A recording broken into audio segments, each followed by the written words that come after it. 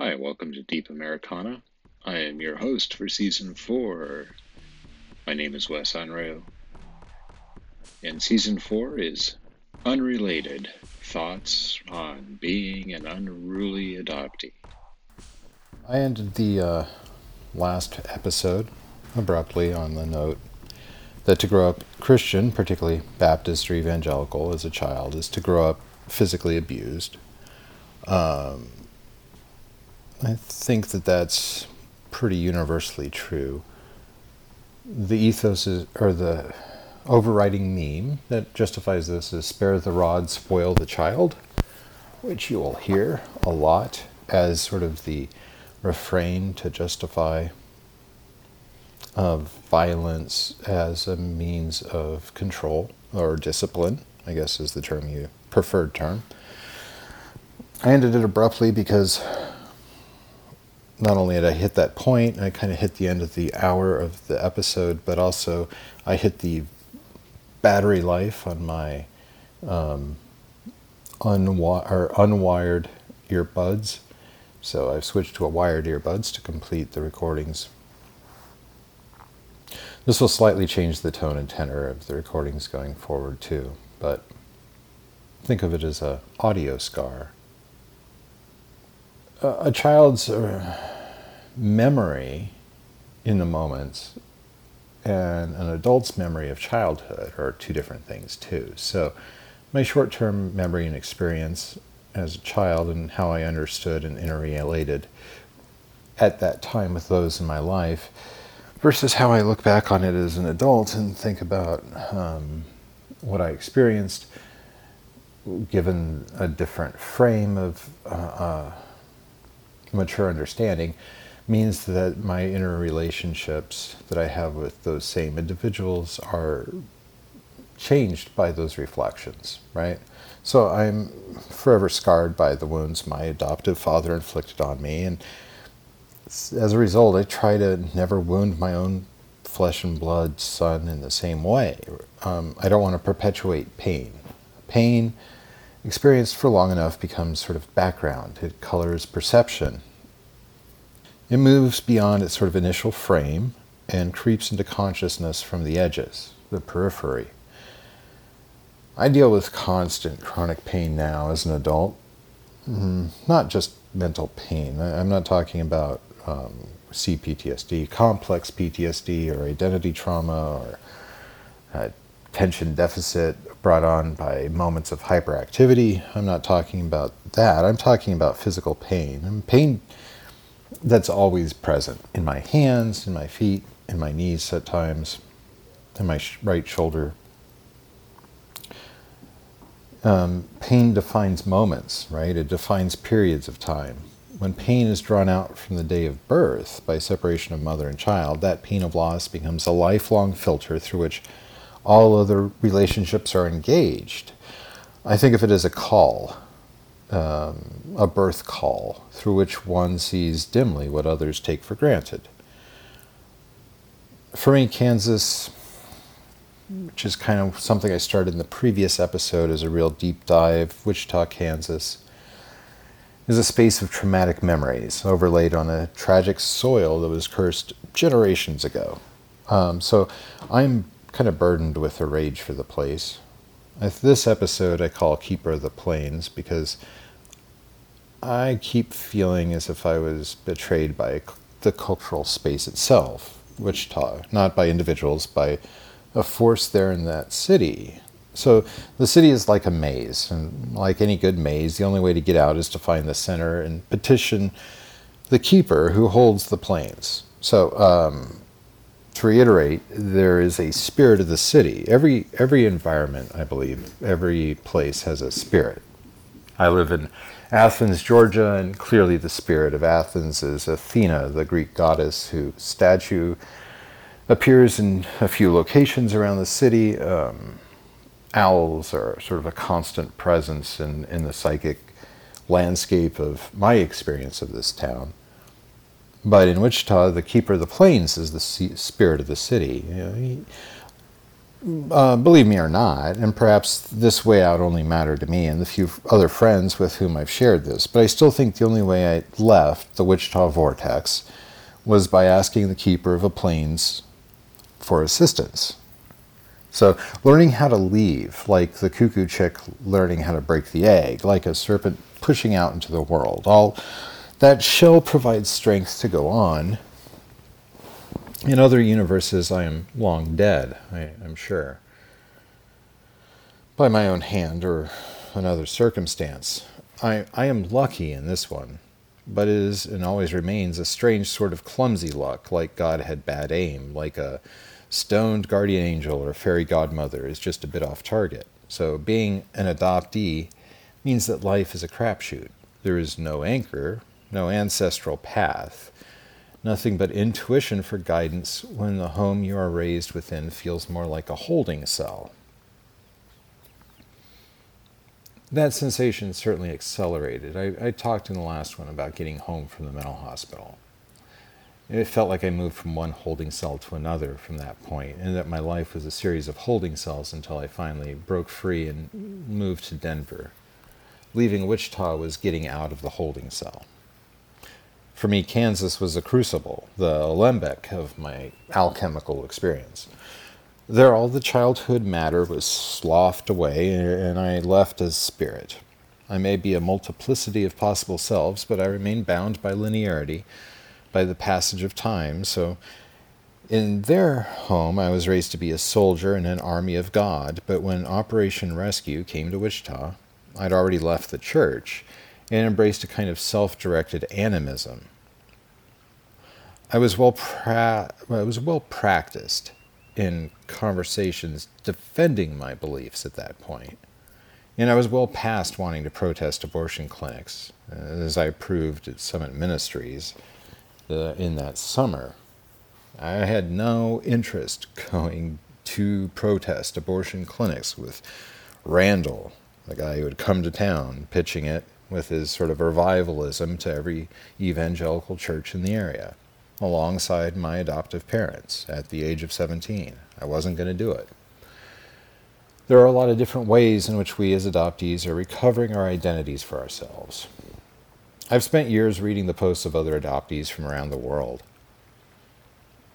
and I'm consistently struck by the recurrent desire to fit in, to find a place where experiences can be shared, where the puzzle of oneself can be worked out with a few interested people to validate that experience. I mean, we are all unique. Fitting in doesn't and cannot mean finding genetic mirroring. For most, nearly all adoptees, that genetic mirror is never present until a conscious reunion has been undertaken or someone has offspring of their own. Fitting in means finding people with similar trauma who can help by being a supportive network for normalizing these extra familial junkets that overtake the lives of adoptees at the end of the search process. We help each other process grief and fear and obligation and shame. There are communities online that advocate for political change around adoptee laws, and there are groups that exist to help adoptees search for their relatives. But I find the most value in those communities that are there for adoptees to vent, to express fear about reunions, to share victories in searching, to share memes, to reveal secrets carried for far too long, to bullshit about film and television that are reflective on the adoptee experience, that have no social repercussion, but mean so much to the person and the people who are unburdening their souls and finding communities, conscious communities. I'm also a member of several communities that exist for adult survivors of child abuse, for individuals with CPTSD and PTSD, and a number of other communities. Knowing how many others are struggling daily with symptoms of mental trauma, adoptees and otherwise, helps immensely with my daily routines of self-care. I mean, we are a community that is beset with trauma, suicide, and abuse at levels comparable to marginalized communities in other spaces. Trans communities of color have but adoptees have very high suicide rates. But that doesn't mean that suicide rates aren't spiking in other marginalized communities as well, particularly given the pandemic and the post-pandemic spaces. Suicide is a risk that affects many different sectors of our larger social tapestry. And getting past those moments of suicidality or suicidal ideation, especially when you feel deep inside oneself, that something is inherently wrong about one's identity, and that perhaps there was a moment where life was different, but now a new false imposed reality has been wrapped and sort of plasticized and compressed and transacted around you.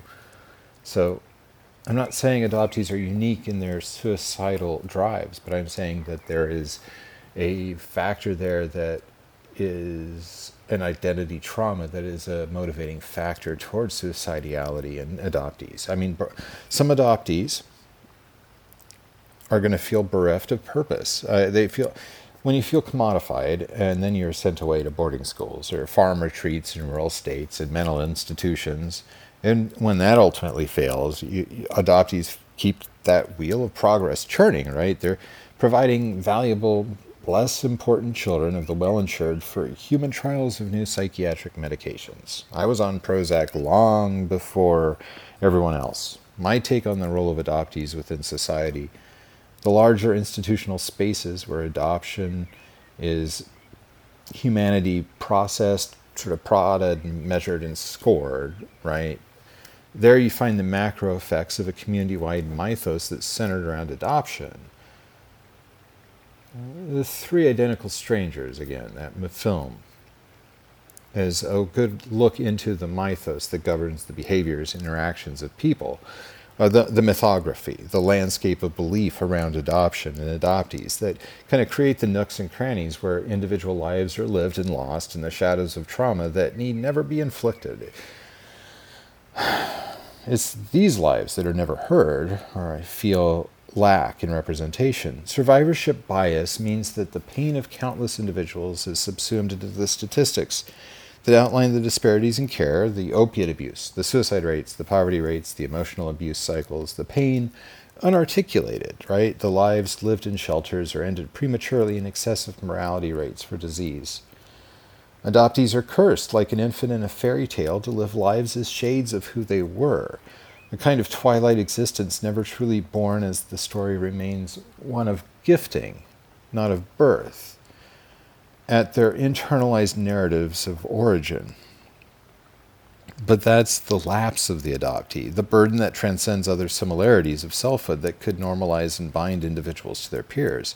I didn't feel heard until I befriended another adoptee in high school, and we discussed our feelings of otherness. He came through Catholic charities, and I came through evangelical fabrics, but our experiences were extremely similar, as were our seeking of other ways of knowledge. I learned more about meditative states and hypnosis because of my conversations with him. I mean, that was an interest that had started when I was in Twin Falls, me and the other kids, and after church, hanging out with other kids in parks, I remember girls hypnotizing each other to forget the number 5 down the street. And my first encounters with hypnosis was there in Twin Falls amidst my peer groups. My understanding of meditative states was something that I learned from my friendship with him in high school, but my interest in hypnosis had certainly started much earlier, playing like other kids. But through the years, I guess, as I've reflected on my high school experience, I kind of sought to identify these factors that led to my feelings of otherness within those spaces. So why did I feel like the schools themselves were inherently hostile spaces? And at what point did that begin? As I kind of laid claim to my own story over my years, I also sought to rid myself of tobacco addiction, finally quitting in 2003, and then again for good in 2005. The urge to survive grew as I found a life outside the home within which I had been raised. I see smoking cigarettes as reflective of that death urge, and the desire to overcome it is a desire to overcome that suicidality. I also ponder why I found connections with others, except for adoptees and outcasts, especially difficult for me to cultivate during those years of my life. I remember one friend of mine saying that I was the ink in the pen that would tell the story of our time at Goddard High. And at that time, I marveled at the number of adoptees who've kind of outed themselves to me in my early life, sort of normalizing what could have otherwise been a deep source of antisocial pressure, in addition to the mental stress I'd already outlined. Turning 18 in Kansas as an adoptee that was from out of state was complicated also by the fact that in Kansas, law allows an 18-year-old to immediately get the documents detailing who their biological parents are. I thought that would apply to me since I lived in that state when I turned 18. That wasn't the case. So watching the adoptees I met who lived in Kansas find and then connect with their biological family in a way that seemed legally authorized, and then realizing it didn't apply to me, was another moment of identity trauma that further ostracized me and made it harder to connect with those friends that I had made as adoptee peers in that space. I mean, now that I've more fully integrated these experiences, I find it easier to have acquaintances, engage in small talk, and generally pass, if you will, as a well-adjusted adult. I think a lot about passing. I think about the similarities in queer experiences and adoptee experiences, or maybe being an adoptee is a kind of queerness within culture. As my son grows up attending public school in Athens, I'm finally realizing the anxiety I felt and the turmoil that I dealt with that arose kind of from an anxiety about my placement within the world, beginning not with school, but with my family. The security and happiness and warmth that my son usually feels within our home is carefully extended into the school hallways as we gently introduced him to the environment, starting with pre-K classes and on through into the grades. As my experience of school was as an extension of the disciplinary structures, I mean literally they authorized physical abuse by the principal of that school as I moved into it from my home life, I felt the rigidity and authoritarianism without even the attempted emotionality that my adoptive parents provided to temper those physical punishments, right? School for me was a cipher for incarceration, not a place of learning. It was an extension of the church and carried with it the authoritarian airs of the church in my mind as a child, but it did something else, became something else in my memories now.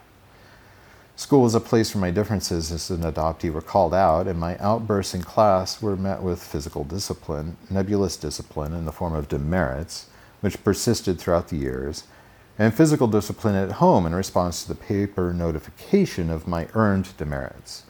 So this tiered system of psychological and physical abuse, institutional psychological abuse, which I first encountered when asking questions about mothering of my first grade teacher, are tied into a physical sensation of indigestion that seems anchored in my gut as I remember that year. Physically, I express pain in my body as I remember these moments.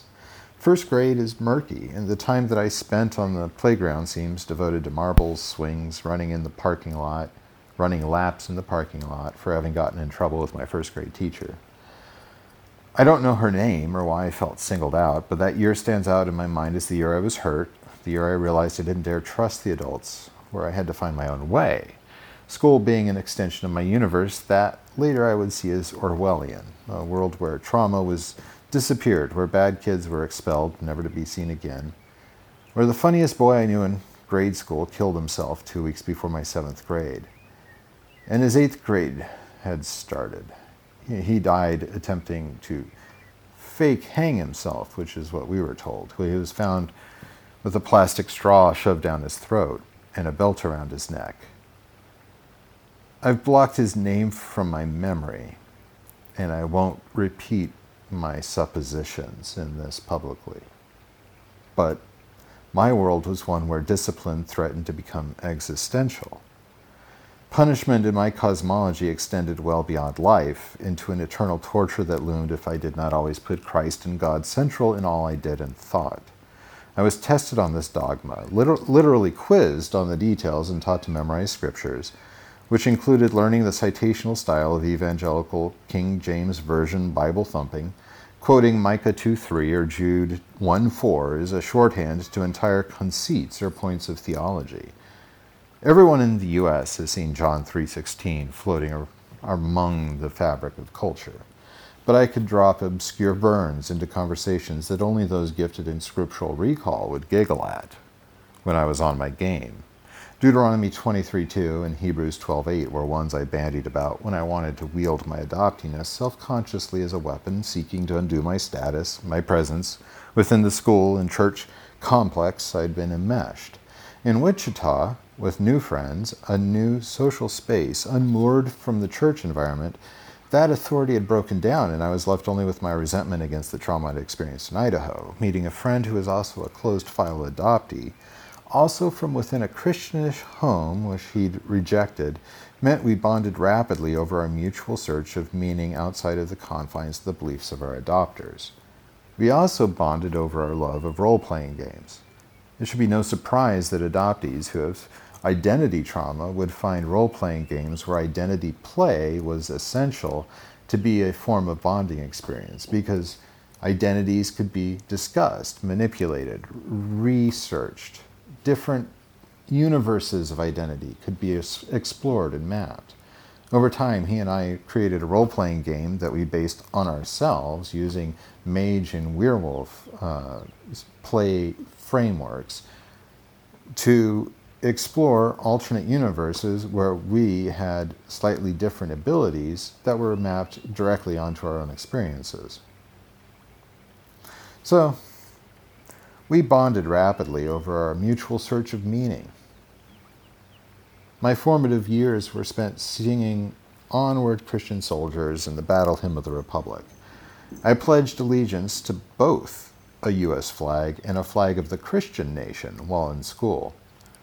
Understanding nationalism was to understand it as a religious imperative to protect the Christianness of the U.S., which was then layered within an imparted sense of duty to commit violence if necessary.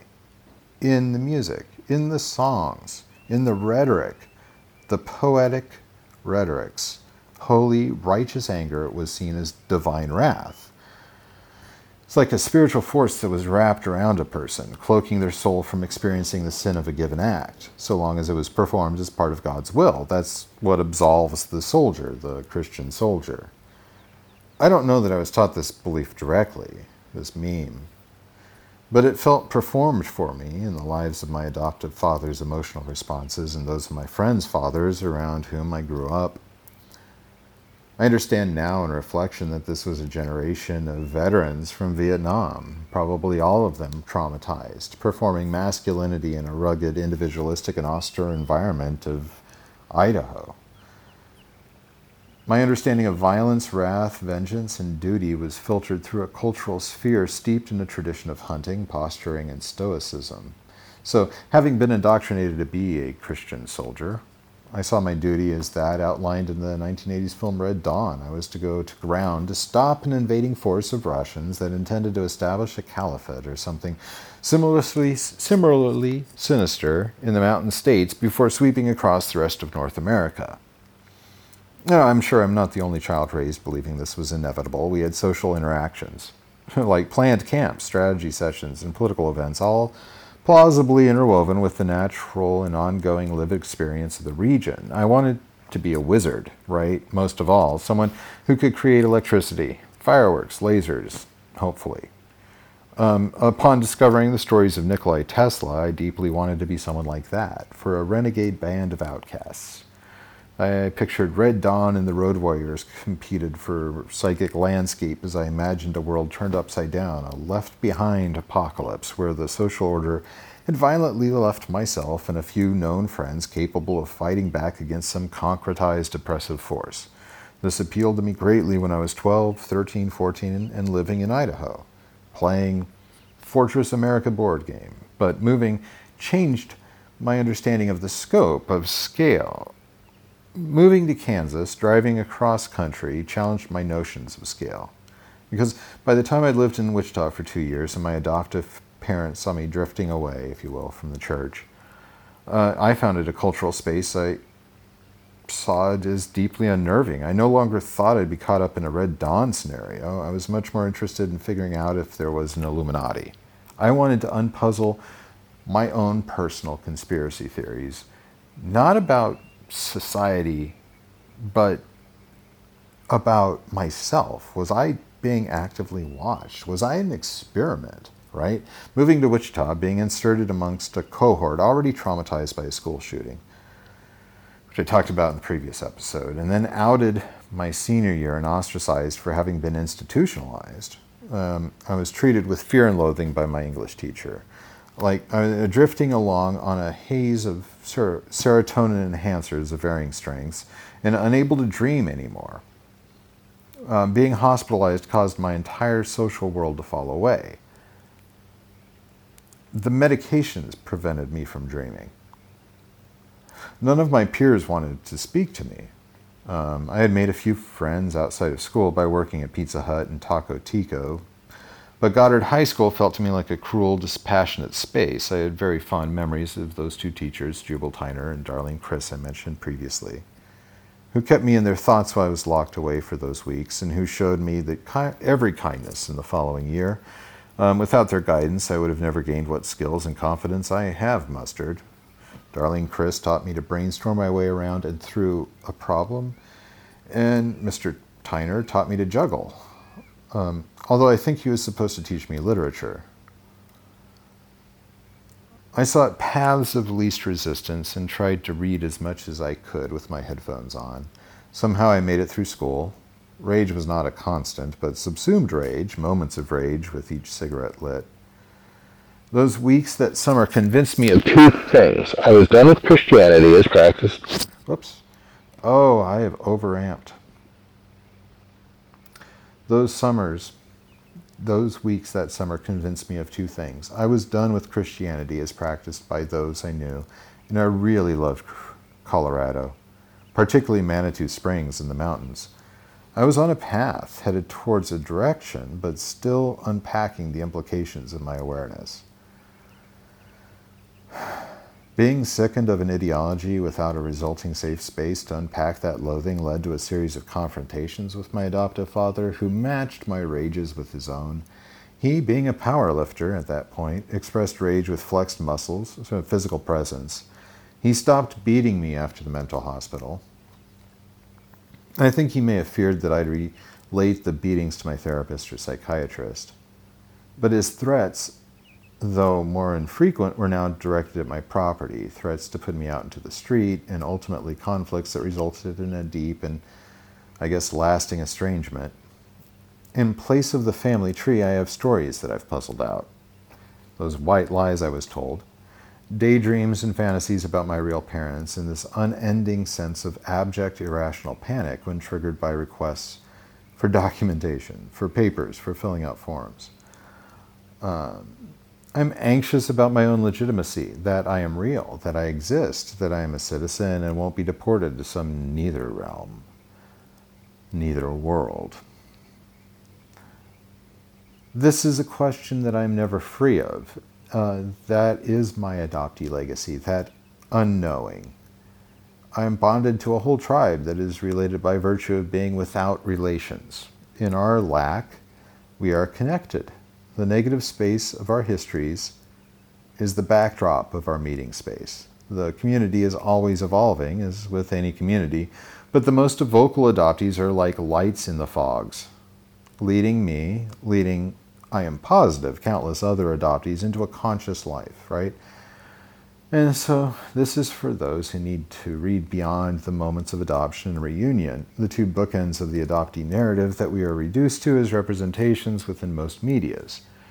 I cannot produce media from my moment of adoption, and I am unlikely to affect a reunion that is mediated. So my story falls into a messy in-between.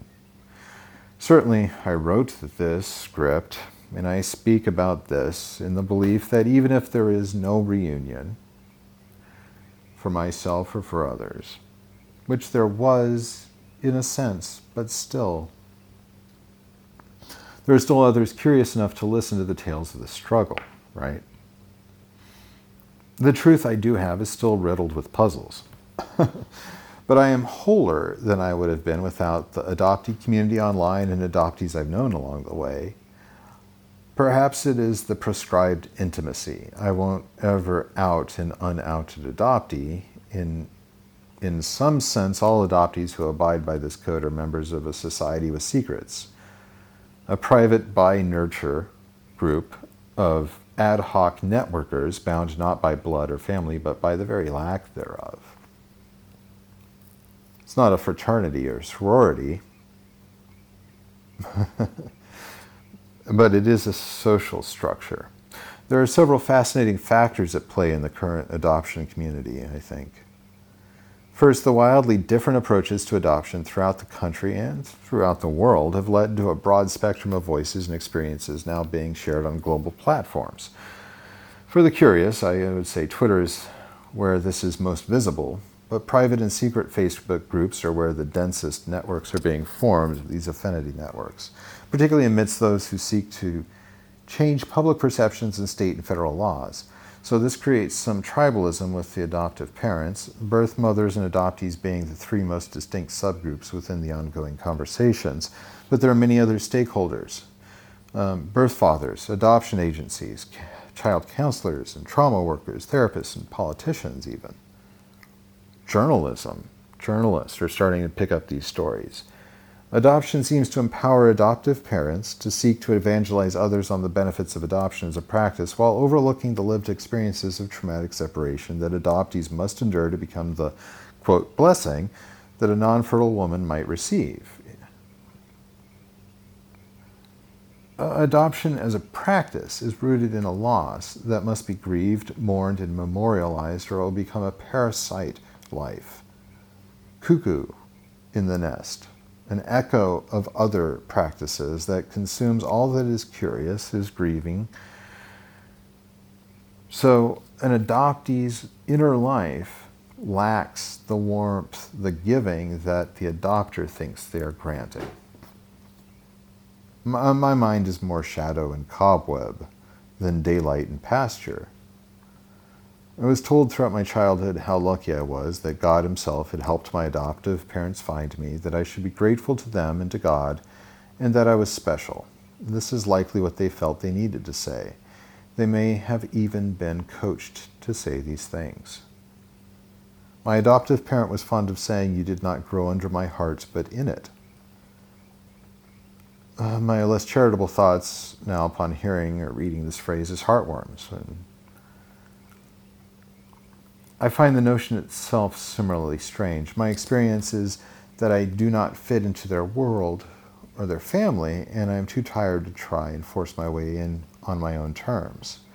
At my worst, I am disconnected from all people. I'm like infused with the literalness of imposterhood. At my worst, I feel unwanted and unsafe in every situation. At my worst, I am certain that I am dead or in a coma, that this life is a shell of memories that are being replayed. I am ineffectual and all interactions are scripted. There is a part of me that wonders if I ever bonded with my adoptive parents when I was young. Again, my earliest memory is attempting to run away from home, gleefully fleeing up a hill just out of reach of my adoptive mother who struggled to stop me. Rather than bond with them, I developed a kind of camouflage to adapt to the space, a way to sink into the background and hide away. I feel affinity for the spiders that lurk in cracks and webs high above that survive by disappearing, by being hidden in plain sight. That was the theme of my childhood, complete with an almost pathological fear of spiders. For me, relationships begin handicapped by fear. This fear is rooted in my fundamental unworthiness.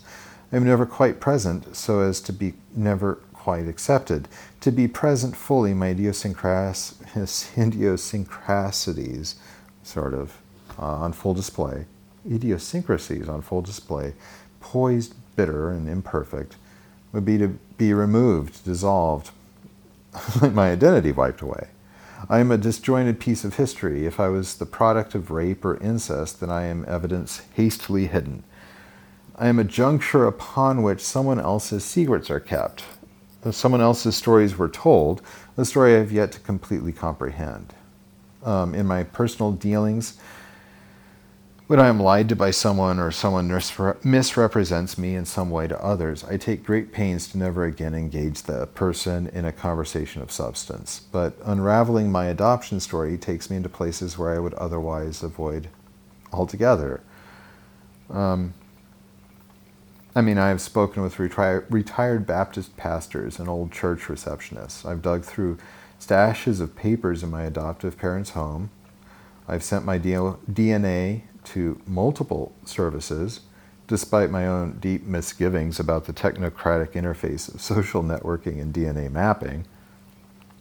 Every so often I print out everything I can find, spread it all over, and try to see if there's anything new I can know. And then stash all that paper into boxes, trying to ignore the gaping hole in my identity. I can only run my birth chart, my natal astrological positioning, so many times, and every time I do, I wonder, can I trust the documents I gleaned the time of my birth from? As a citizen in a country where ancestry and birthright have become a political hot potato, having a hole in my history brings with it visions of doors kicked in by ICE agents in battle gear and detention camps while judges overloaded with cases sort out the particulars of given paperwork. So, in the book, The Bastard Chronicles, an anthology, on page 217, editor M. Paul writes, "With the internet, search engines, and DNA testing, thousands of those separated by adoption are finding each other every year. You no longer require your OBC, your original birth certificate, to have a successful search. Adoptee equality rights don't have anything to do with the relationship between the adoptee and first parents. It has everything to do with the relationship between the adoptee and the state." End quote. There is no equality until adoptees are treated like all other citizens.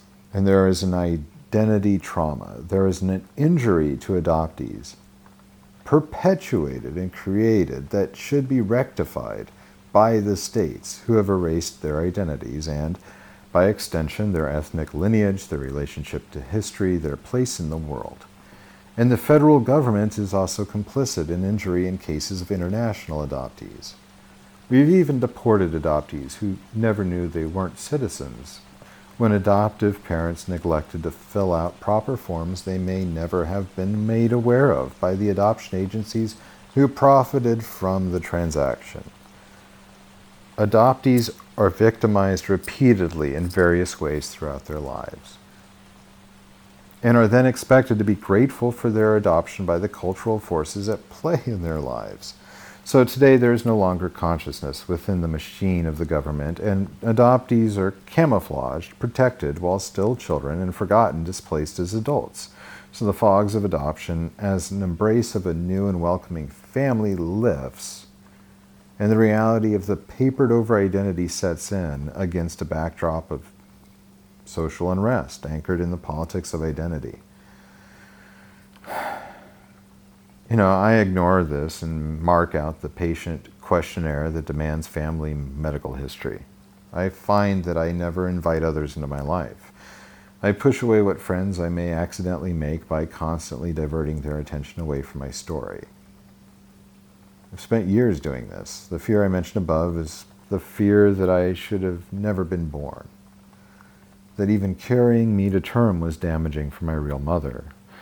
So I was born just after Roe versus Wade had been settled. Perhaps Idaho just didn't have abortion providers in the winter of 1973. Should I have been aborted?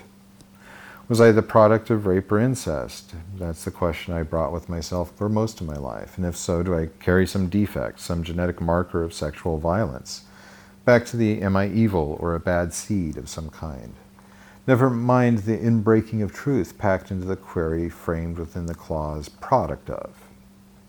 It is rare for an adoptee to hear the word product in reference to themselves, as it's a little too close to the truth about adoption as industry and baby as commodity, but in discussions around an adoptee's origin, this clause will arise, and the adoptee will eventually overhear these questions, will internalize them, and will return to them again and again. These questions are my pain. Again, the call through which I experience the world and the scars I own. But the wound is perpetuated by a social apparatus disenfranchising grief. An interlocking series of civic, civil, religious institutions, academic ones even, medical ones, that set the stage, then legitimized the elimination of my identity grafted into a new family. They never named my biological father in the adoption, possibly, I now know, because he as an adult could have prevented my adoption, but also because they didn't know who he was. I know his name is not on my sealed birth certificate, but I cannot get a copy to determine if this is so. It's against the law to provide it to me. I have learned that my birth father was never told about my existence after I found him. The courts of the county acted to absolve my adoptive parents of any feelings of guilt or reluctance about parenting. They are absolved of moral injury by the moral entrepreneurship of the local doctor, lawyer, and pastors who engineered my fate. My adoptive parents were sold a lie, sold to countless other conservative Christians. As Rudy Owens wrote on page 99 of his book, You Don't Know How Lucky You Are, regarding the overlap of conservative Christianity and the practice of secrecy and identity erasure in adoption, he says, as an adoptee, I have always viewed the Christian myth that being adopted equates to being born again as a marketing strategy to legitimize adoption nationally. This myth may remain the dominant idea in legislative settings and in the national consciousness because of the outsized role of evangelical Christianity in global adoption and how that influences American thinking. He goes on to say that, in short, the evangelical Christian view demands continued secrecy that denies adult adoptees their birth records. So, as a business model, adoption also requires closed records to sustain the organizations who profit from the placement of children, according to open records advocate and birth mother Claudia Corrigan-Darcy. The raw and immoral logic of supply and demand drives this new global industry. End quote. There are a few challenges less appealing than attempting to change Idaho adoption law from New York or Ohio or Kansas or Georgia, the places where I lived as I worked on these problems. In all of those states, I remain subject to Idaho state law regarding my birth certificate, despite not having the recourse of a state legislator I could contact in Idaho who would bother to listen to me, as a citizen of one of the other states where I previously or now currently reside. So, none of the obvious paths to social change are available to me. Only, pure application of overwhelming wealth, if I were to acquire it. And the overwhelming advice from everyone to whom I detail this conflict is that it's best left alone. Don't pursue this straight on. It's always take a DNA test and see what happens. Or try and forget I was ever adopted, advice I've never been able to take, right? So to remain unaware of one's trauma is to disassociate, in accordance with removing the criticizing social apparatus which hails, interpolates, and articulates the conscious adoptee. Disassociation reduces the pain of trauma to a background noise, an invisible restraint that steadily chokes out the vital energy of life. Adoptees wounded in this way are often described as being in fogs, particularly before they make the connection between their traumatic abandonment and their lifelong mental health challenges. When an adoptee begins searching for themselves, they become a recovery. Recoveries uncover memories and stories to become whole, to redress inequities, to repair broken spiritual links and reveal secret knots that tie them to the human race. Adoptees are cutaways dropped into a community and left to fail or thrive based upon their circumstances and resiliencies. Recoveries are taken beyond that victimized status and repair themselves from the understanding that comes with self-knowledge. Being adopted begins a process that can easily destroy a person, and it nearly led me into suicide. I half-jokingly say that at the bottom pit of my long, dark night of the soul, listening to Nine Inch Nails' album Fixed. It was my realization that I didn't wish that I had never been born. I wished no one else had been born. My anger had always been aimed inward. I was never good enough. I had always been made of sin. My presence was a taint, a disruption, mamzer. But in that instance of deciding to not kill myself, I started wondering why I believed I was a sin, a spot on the world. It was the religion, the family, the school, my peers, my prayers, my friends who hated me. The position I occupied was a station in life for abuse, the black sheep, the whipping boy, the one who should be grateful but wasn't. I was caught in a narrative that I was complicit in constructing. I was not the prodigal son. I stopped being Mr. Self-Destruct. When I realized I was not the prodigal son, that was a story for my adoptive parents' benefit, not my own, but instead I was Moses, the adoptee who recovered the fullness of his world-breaking divinity, and through his God's help, brought calamity and chaos to those who perpetuated a culture of inequity, inequality, and abuse.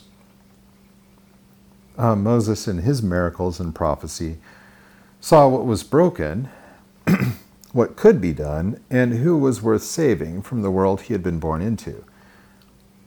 The adoptee, who was more of an agent of revolution, a recovery of freedoms lost 400 years earlier, right?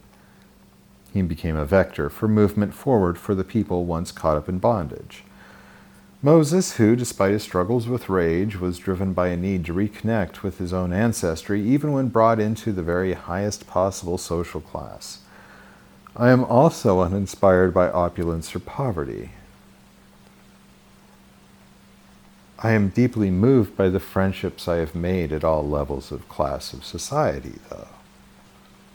I guess I am comfortable with excess, but I'm seldom personally motivated by more than hunger or pain.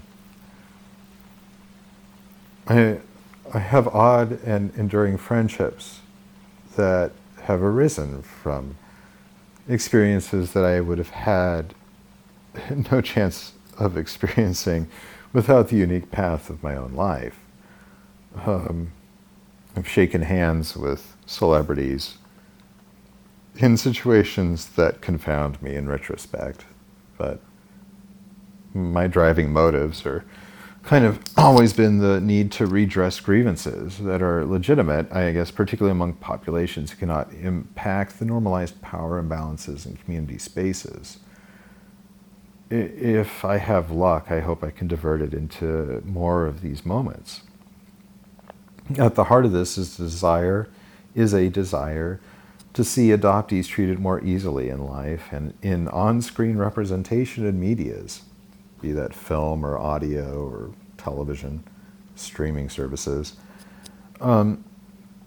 I do think it is a problem that This Is Us and Legion are the two best portrayals of adoptees on television in the year 2018, because there are better stories to tell. At this point, I think season 4 and 5 of This Is Us have brought in adoptee voices in the writer's room that have balanced out the narratives in ways that are extremely valuable for the culture. But when I believed I was part Native American, not even a particular tribe, but a sort of amorphous indigenous bloodline of some sort, I kind of dove headlong into reading about Native issues and contemporary causes. So in Lawrence, Kansas, where I lived at the Prospect House, my next-door neighbor for a time was the son of Renee Sansom Flood, who's the author of Lost Bird of Wounded Knee, Spirit of the Lakota. And I spoke with her on the phone for 4 hours. We talked then about what might have been my tribe, given the region and the politics of the early 70s in Idaho at that time. She talked about the difficulties I faced at the time we spoke in terms of tracking down any information. I asked her about the term split feather in relation to adoptees taken from tribes. Much of my anguish and despair at the time was tied into how I understood the practice of genocide and colonialization. A feeling that I may have been a component of a larger genocidal engine, that being raised Christian was at the expense of an erasure of a different spiritual practice that was my true birthright. I came then to deeply resent the religious culture I'd grown up within. I learned of the Hawaiian schools run by the Cook family and realized that there were distant Unruh family connections to what I now see as indigenous genocide in Hawaii. I wondered if my adoption was kept secret out of racial anxieties. The questions about my possible alcohol consumption I was asked often in family settings seemed rooted in racist character, fears that I may exhibit savage traits, if you will, in quotes. Yet none of this was true. I learned later, my father and my mother show no genetic lineage through Native American blood pools, gene pools. I am not who I was told I was. My identity remains kind of unresolved, not fully apparent for years after I first took a DNA test. All it did was unravel one confusion to create a somewhat larger mystery. Before I took the DNA tests, I picked up a book of essays and poetry compiled and edited by Mary Jo Moore titled Genocide of the Mind, New Native American Writing. And in this book, on page 66, I have a green tab marking this particular paragraph by Gabriel Horn. He wrote, "As a man and a student of history, I would also learn that cultural genocide begins when one people rods the religious views of another people through indoctrination and fear, and how the practitioners of Christianity made every effort imaginable to impose their anthropomorphic God on Indian children, stealing our future of the most precious and vital view of life and of the world and of the universe." End quote. So, discovering through DNA testing that I am not Native American, denied my tribal history, is a strange gratitude. Realization is important, and I see other connections that explain my experiences through the new information. But that time I spent studying the genocidal impact of adoption practices in boarding schools throughout the history of this country, Canada, and Australia is forever applicable to today's world. So we are a country, a culture even, that does separate mother from child and sees that as an act of civic duty at times mandated by law. We seek to control upbringing. We have been human traffickers since long before the U.S. was a country, and these trace forms of trafficking still remain woven into the unseen fabric of family life. While my ultimate discovery of paternity did not reveal a larger agenda to separate me from a tribe, there's still a weird undertone of racialist intention woven into the decisions that had been made on my behalf. The civic force, as metaphorical entity, exhibits such world-altering power over the infant that the experience is internalized as a mystic event. A ritual of deep and abiding significance, at least to the adoptee. I didn't experience racial trauma, but those traumatizing me saw me in racialist ways, but didn't see me for who I was. My trauma was an identity trauma. Pursuing an identity and being led in the wrong direction was no accident. It deepened my empathy. If I have ancestor spirits, clearly they're setting me on these paths. It made me realize adoption as a practice has had much worse legacy than I'd ever understood without this study. I began to see beyond my own curiosity and perceived a different shape to the situation I'd believed myself to have been in. If I were a quarter Native American, then the actions and attitudes of the boys who relentlessly bullied me throughout 6th and 7th grade could have been racism. One step further, it could be common belief among the parents that I was a quarter Indian because the rumors of my parentage were spread throughout the parents of the school. So I could have been experiencing racism directed at me, but I wasn't the race that they thought I was. I have a friend who was pulled over in his own car because those pulling him over thought he was Middle Eastern. And then they apologized when they saw his driver's license and realized he was deeply tan. While I did not appear Indian, I was treated as if I were a threat of some sort, and that translated into other treatment I received by other students at Twin Falls Christian Academy. It seems absurd to me. Race seems absurd. All of this, who we are, where we're from, what we can do, how we act, that is all governed by nature or nurture, all manifestations of DNA or spirit, or some combination thereof. That is the central absurdity, the grand joke of the law. I am nothing like my father, biological or adoptive, or maybe I'm a lot like my biological and adoptive father. Or I'm nothing like my sisters, or my sister, or my only sister, or my biological sisters, or half-sisters, or my brother, or half-brother, or half-brothers. I am nothing like my mom, or maybe I'm everything like her. I'm an amalgam. I'm resilient, I think, because I am deeply traumatized. That trauma made me similar to my adoptive father, but much less like my biological father, who is cautious and temperate and kind, as long as I've known him. I long to know my biological mother better, but she is not my adoptive mother. That the law demand that I become, in all senses of the law, my adoptive parent's son, is to deny the real physical matters of blood and spirit. And possession of my OBC, original birth certificate, would require that laws were broken on my behalf, short of a court order to open that document.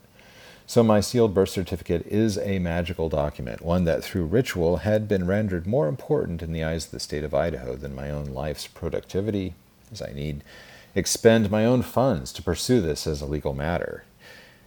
If I were to obtain my OBC, my original birth certificate, illegally, I would ostensibly face imprisonment, depending on the extent of my own actions in getting it. Yet I don't think my adoption was necessarily valid. I believe it occurred under false pretenses and without my biological father's knowledge or consent.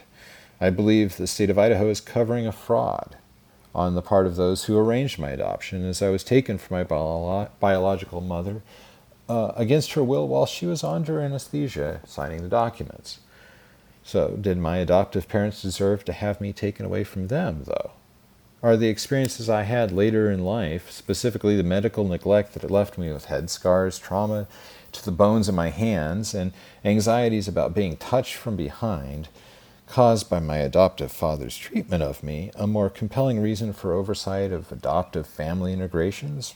I am not against adoption completely. I am deeply conflicted about my own adoption.